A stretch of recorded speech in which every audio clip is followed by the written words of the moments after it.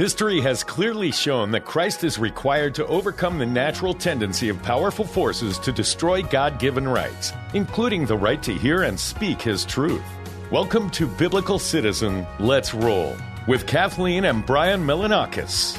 Kathleen is an author and retired registered nurse, and her husband Brian is a former company president. Kathleen and Brian are here to discuss current events from a biblical worldview and how we as believers can be salt and light in our culture and in the political arena. Biblical Citizen Let's Roll seeks to educate and activate Christians at the grassroots level, helping them to live out their responsibility to influence civic affairs for good.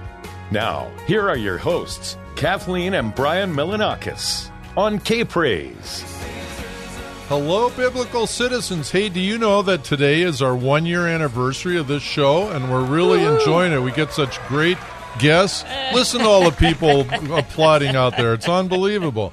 I want to just really quickly share a success story related to activism. You guys might have noticed in California, a couple weeks ago, all of a sudden, all the Caltrans signs, the electronic signs, were all saying, get vaccinated, get vaccinated. And regardless of how you feel about the vaccine, that is illegal to use any message other than what's related to highway safety. So Peggy Hall, we've had her on our show, of the Healthy American, organized a write-in campaign just over a few days, and we participated in that.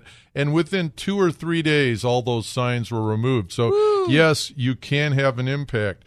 Today, we have a very important topic, and it's related to what can we do as biblical citizens to protect and defend our God-given freedoms for future generations. I'm sure all of us who are parents or grandparents would say, well, we have to properly raise and educate our children. But that gets to what happens during the day in the public schools. If they're indoctrinated with anti-Christian propaganda for 12-plus years, not even considering college, is that really doing our best? Now, a lot of you are probably currently doing homeschooling. Well, today we're going to discuss other alternatives to the teacher union-dominated public schools, and our guest is Stephen Smith. He's Director of Communications for California School Choice, a 2-year-old organization based in L.A., which seeks to really reform our California education system, and how to do it through greatly expanded student and parent choice. So welcome, Stephen. Tell us a little bit about your background and what led to the founding of California School Choice. Well, thank you very much. And first, let me go happy birthday to you. Oh, wonderful. Congratulations. How exciting. That is exciting. I know there's got to be a cake around here somewhere, but anyway, yeah.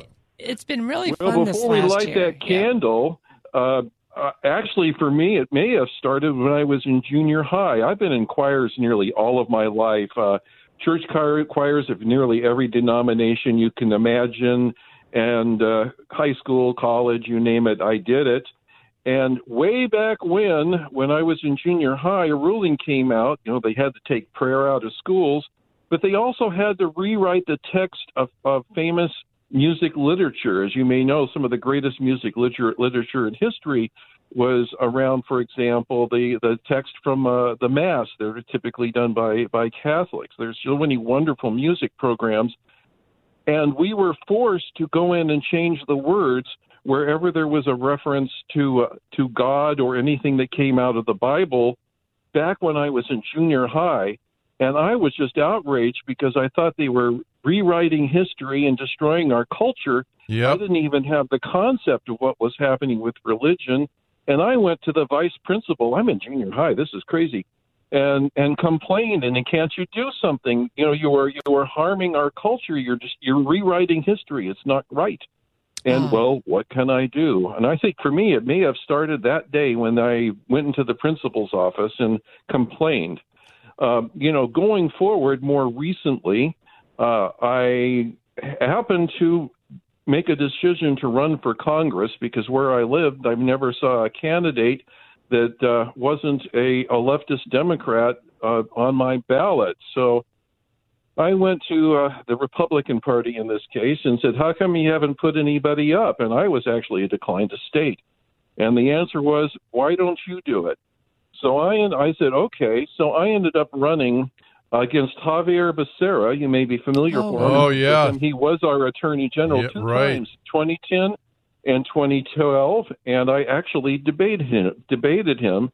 And I'd never done this. I was working retail for Radio Shack, so nobody would think of me as being, a politically astute person. And I guess he wasn't prepared, but even his own people thought I won the debate. I got all the attention afterwards, but the numbers to overcome was just too great. At the same time, the gentleman I'm working principally with, Michael Alexander, was getting involved in a program. He was sort of one of the founders of the Tea Party in the Pasadena area, but basically trying to get rid of parcel taxes, that kind of reform. And I told him back then that the moment he decides to tackle school choice, I'm with him. Yay. One of the reasons I became very upset is I started going around the district, and I was running in Northeast Los Angeles. And I don't know if you've ever seen the documentary called Waiting for Superman. Are you familiar with that? I've heard of it, but I haven't actually seen it. Yeah. Great. This gentleman actually went to the 10 worst schools in the country and tracked what was happening to the students and tracked what was happening should there be alternate education. And as it turns out, 2 of the worst schools in the entire United States is in the district that I was running for. Oh, wow. So I made a point of going to those schools, talking to kids as I could, and certainly talking to the principal and a few of the teachers, and got a drift of what was going on. And they were referred to outside of those campuses as failure factories. And yet I would go to a religious education school or even a charter school in the very same neighborhood, and where the kids were failing horribly in the other schools, they were thriving in that different environment. And that's when I absolutely knew that we had to have school choice and make it available to everyone as an option in education rather than having to follow their zip code in terms of where they go to school, and also make sure that it was available to people who normally couldn't afford private education. And that, shall we see the start? So 2 years It's the ago, number Mike one. says, It's called the number one civil rights issue of our time, and regardless of what the disinformation media says, I think it clearly is the number one civil rights issue of our time. Well, and I want to really commend you for standing up even when you were in middle school. Wow, I really relate to that story. I've been in choirs my whole life, and some of my best memories of high school and junior high were being in the choir and being in the orchestra. And we were in a choir in school with 4,000 other high school students from all around California. That was one of my most memorable memories. And no, they shouldn't change the words. That's terrible. So you noticed it from very early on, and then you took the initiative both back then and recently with school choice. And Brian and I have really believed in school choice for a long time. And I used to be on the board of a charter school. And yes, they do way better when the education is tailored just to them. So let's talk about some of the other problems of why we need school choice and how much better a school choice is than what's currently available. So one of your advisors. Oh, go ahead, Stephen. Well, no. If you were going to it, there's several basic problems, and unfortunately, all of them is very, very serious. I think you were going to mention, for example, sex education. I'll expand on that more later if we would like to. Yeah, really. Well, go ahead. But yeah, I did want to. Well, since you brought that up, let's take one or two of them at a time. Let's take that one. The point is, it's really radical sex ed, and we don't have time and don't want to go into. I just heard Rebecca Friedrichs actually 2 nights ago give a pretty graphic update on this, all the way at the kindergarten level. But a couple points. It's not easy for parents to opt out, is it? And also, it's not easy for parents to get honest answers about the curriculum if their kids are in the public school. Actually, opting out is very difficult. I believe you're familiar with Gina Gleason and her Real Impact organization, and Karen England and her Capital Resource Institute, right. They've put a tremendous amount of effort and putting together a program, having posted documents that parents can fill out in order to have their children be able to opt out of the state-mandated sex education that has now, been passed by our legislature. Before it was only regular public schools. Now that it's also including charter schools, and I'm familiar with for example, a classic conservative Catholic school that's undergoing accreditation process right now.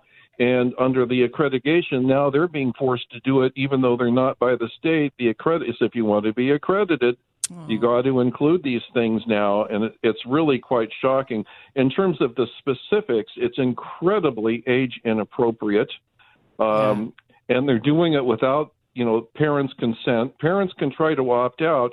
It is possible. It is hard, but what happens is the social pressure that's put on the kids and on the parents was terribly unfair. If you're not attending that class, your fellow classmates are going to be pretty hard on you. You know how kids can be. It's very, very difficult. And it's hard for parents to even find out what the curriculum is, isn't it? And I know there is a book called It's Perfectly Normal, and that is a horrible book teaching kids about masturbation and all these other things. And I know that's in some school libraries. Is that part of the curriculum? I mean, that's really a problem. Finding out what it is. And we're talking elementary kids. Yeah. We're talking lower elementary kids. So that's one. Go ahead. I'm sorry. The law basically is talking about 7th grade, but they can do it as early as they want, and they are. So one more topic before the break is this idea of Rebecca Friedrichs. She's started this whole idea. Well, she's an outspoken proponent of it, and she's on your board, of getting teachers out of the teachers' union so they don't have so much influence. She has this adoptive teacher program where you can get to know your teacher and get them to pull out because they have too much money. So if teachers, and a lot of them don't even know this, right, that they can opt out of paying those union dues. But Stephen, doesn't California school choice, won't that help reduce the control of the teachers' unions? Well, absolutely, because private education does not have teachers' unions. And the biggest enemy of school choice will be the teachers' unions, because they'll be losing teachers to private education and religious education, where history has shown that when this is brought in and funded in the ways that we're looking at it, teachers can actually make more money, generally with smaller class sizes. So it's very, very exciting. But they basically control, I hate to say it, but Sacramento. Most of the teachers' union dues go to fund campaigns, for very left-wing. I shouldn't say Marxist, but that's what it looks Marxist. Like to me. But it actually is. We're at our break time right now, but stay tuned, folks, because we're going to get to the solution now. There is more Biblical Citizen. Let's roll. Still to come on K-Praise. Welcome back to Biblical Citizen. Let's roll. Now, here are your hosts, Kathleen and Brian Milanakis on K-Praise. We are back with Stephen Smith, Director of Communications for California School Choice, which is seeking to really reform our school system through parental choice and student choice. And man, we don't have that right now to any significant degree. Stephen, the key focus of California School Choice, as I can read and see, is to qualify a school choice proposition for the state ballot to bypass our one-party state legislature, which, as you were starting to say before the break, is totally teacher union dominated, and go directly to the people. So tell us some of the key features of this proposal that you have. Well, we are very, very excited about it. In the state of California, it's mandated in the Constitution under Proposition 98 that 40% of all expenditures by the state must go to education. So what we are proposing is that money be divided equally among every single student K through 12, and we might be moving to TK through 12 in the state of California, and that money will be put into a trust account, which is normally described as an educational savings account, and that money can be directed by the parents to the school of their choice. Now, this is an opt-in program, so they can remain in the public school just as they were before, but if they want out, they can opt in, and that money can be used to pay the tuition at a private school or a religious school of their choice. And under the current budget, that would be approximately $13,000 per student per year being deposited into that account that they can be used to pay tuition. There's another really exciting feature about it, because we know K through 7 doesn't cost nearly as much as higher education does. And typically that's $6,000-$7,000 at most schools, especially like parochial schools. And that money accumulates. And if there's money left over in the account, that money can be used upon graduation, or actually 18 years old, for college or vocational training. So it can act as a college fund as well as paying for education. And the other great news, there is absolutely zero financial impact to the taxes. We're not asking for any money, more money, any new money. We're just asking parents to be able to direct where their education dollars are being spent so they can get it away from these tragedies that we're experiencing in public education. That would be just a fantastic thing for parents, for the money to follow the student, and then they can spend it. That's better than a voucher system, because then the government still has some control if it's a voucher, but if it's actually the money. And I know from my sister's experience that one of the deterrents of teachers going to private schools is they usually pay less. So this would even that out, and it would that would just be fantastic. I didn't even think about that, but private and religious schools, if they so chose, could afford to pay more competitive salaries to their teachers. Exactly. I didn't even think of that. And take away that money from those teacher union leaders that are corrupting everything. So, Stephen, what do we need to do to get this on the ballot? And let me just interject. We've been quite involved in the Recall Gavin Newsom campaign. Total statewide, well over 2 million signatures were gathered. Many, many people said it could not be done. You'd never get those signatures, but we did. We collectively as a group did it. It will be on the ballot. So what do you need to do to qualify this education choice initiative? And when you do, when will it be on the ballot? Okay, excellent question. I do want to give one quick promo because we need to say it a few times. Our website is californiaschoolchoice.org, californiaschoolchoice.org. You can go there, click volunteer, and get on our list so we can contact you when it's time to go out and start working those tables or knocking those doors. Basically, for this to pass, we need to qualify 1 million signatures, which means we need to gather 1.5 million. The cycle works like this. You send the initiative to the Secretary of State for title and summary. Typically, they get it back within 90 days. And once you get it back, you have 120 days to gather those signatures. So once it goes out, we have to be working very, very hot and heavy. The good news is we're working very closely with several of the Recall Newsom people, because they already have an army that believes in school choice without any exceptions. Yeah. So that part's very exciting. The Calvary Chapel people, Gina Gleason, Real Impact, is committed to working on our behalf when we get the initiative back. It's a little different than the Gavin Newsom. You can't print it yourself because it's a multi-page document, but they have to put it on one page, so it's going to be like a map that folds up. So we're going to have to get those printed ourselves and get them distributed. So it's going to be a little more complex that way when we get forward.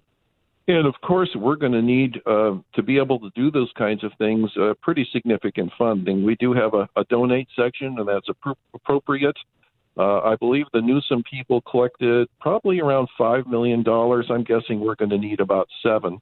They had an advantage that we did not have is that they were able to get an extension because of the COVID-19 issues. Right, So that's right. they basically had 2 terms to collect it, and that was very exciting. But what was most important for that to be successful as well was the volunteers who were so active early. Before the professionals, shall we say, as they called themselves, came into it, they'd already gathered 1 million signatures, so they were well on their way. So when the traditional people started getting involved and doing the mailings, they had the volunteers, the ordinary people like you and I, that were out there just working the streets because it was in our hearts, had done a whole lot of heavy lifting. I think if there's one thing we know, they proved that we, the people, can do it if we choose. Absolutely. So you have not as many signatures that you have to collect, but not as much time to do that either. Well, it works out to about the same. 3 months for 1 million signatures, 1.5 million, or Yeah. Four months, basically, 120 days. 120 days. Yeah, Okay, yeah. roughly a little bit the same. But anyway, it's a challenge, and we need to get out there. Volunteers, sign up, get out there. Explain a little bit more about how this is beneficial to homeschool parents that are already homeschooling. And I understand that because of COVID, the shutdown and the teachers union holding schools hostage and keeping the masks on the kids and all the things that they've done, that the attendance at public school has been reduced by 10%. Yeah, an additional 10% during COVID. Of kids have pulled out. Yeah. So that's really good, isn't it? Yep, that was from Rebecca Friedrichs, right? But how is this school choice going to help those parents? And well, I can see Homeschoolers. with the education savings accounts. That's a big. How does that right work? there. Exactly. I am one of those people that are always painfully honest. I would say about 50% of the homeschoolers want nothing to do with any government money for fear of interference. Really? So I would say in general, about I half can of believe them will that. not want to participate. Yeah. However, since they are not a qualified school, they cannot use the money for expenditures if they opt in for expenditures for education. But it does accumulate.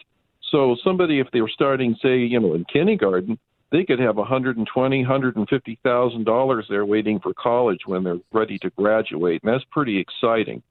There's some other adaptations too. There are charter schools that basically work out of homeschool, and that's sort of working the traditional way. There's a new program that's been happening. They call it PODS in California. In Arizona, they called it micro schools. And what's happening in Arizona is, say, one person will decide to start a micro school, and he'll get several qualified teachers, and they'll get 10 children in someone's home, and they're a registered school, regular accredited school. They get the paperwork, and they get one teacher per 10 kids. So you get a student-teacher ratio of 10 to 1. They come in with the books and the materials already, and basically their administrative costs are maybe only 3 or 4% of revenues. They're using the school choice money that Arizona has. They have like one of those cards, like that they have, what do they call it, ET something cards? I'm forgetting right now. And that's how they're getting it. But that is a great idea. I love the idea of micro schools, and we don't have a lot of time. But okay, let me go real quick. So any money that they have left over goes to the teachers. The teachers in our program could be making $120,000 a year if they go micro school. So Steve, let's touch one more time because we're in our last. And what a better education. Less than a minute. Review again about going to your website, CaliforniaSchoolChoice.org. I believe it's /volunteer. This is a great idea, everybody. And what are some ways? Review again. What are some ways people can help out? Well, also you can go to donate because we certainly need money. We can do recurring donations or just a one-time, whatever you're comfortable with. This kind of projects, it's statewide. It's very, very expensive. But right now we need people to man locations. Think about where you might want to work. Is there a corner that you'd like to set up a tent and have a table and collect? We're getting banners and that kind of thing made now. But a lot of this is grassroots. You're going to have to do it yourself. Think of locations. Volunteer, contact us. Let them know where you want to be working. We'll get you your location on the calendar when we're ready to run. Excellent. So we need everyone's help. Even if you're spending 2 hours a day or 2 hours a week, you're valuable to us. This can really transform our state. It can transform our state. I am so excited about this. Thank you so much, Stephen. We look forward to having you on the program again as we make progress. That's terrific. Folks, if we can pass this measure, I think more Christian and patriotic families are going to be encouraged to stay in California and not think they have to flee to supposedly greener pastures. To bless your neighbor this week, go to californiaschoolchoice.org.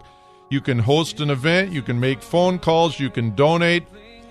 Be a part of this worthy cause. Till next week, bye-bye. Thanks for joining us for Biblical Citizen. Let's roll. Join us next week at this same time as Kathleen Melanakis, author and retired registered nurse, and her husband, Brian Melanakis, former company president, explore the deeper issues and spiritual forces behind the news and how we as believers can be salt and light in our culture and in the political arena. Biblical Citizen Let's Roll seeks to educate and activate Christians at the grassroots level, helping them to live out their responsibility to influence civic affairs for good. Next week, we will cover more major news happening from the view of the biblical citizen. To learn more about the show, how to become a guest or sponsor, send an email to biblicalcitizen@gmail.com. That's biblicalcitizen@gmail.com. This has been Biblical Citizen. Let's roll on K-Praise.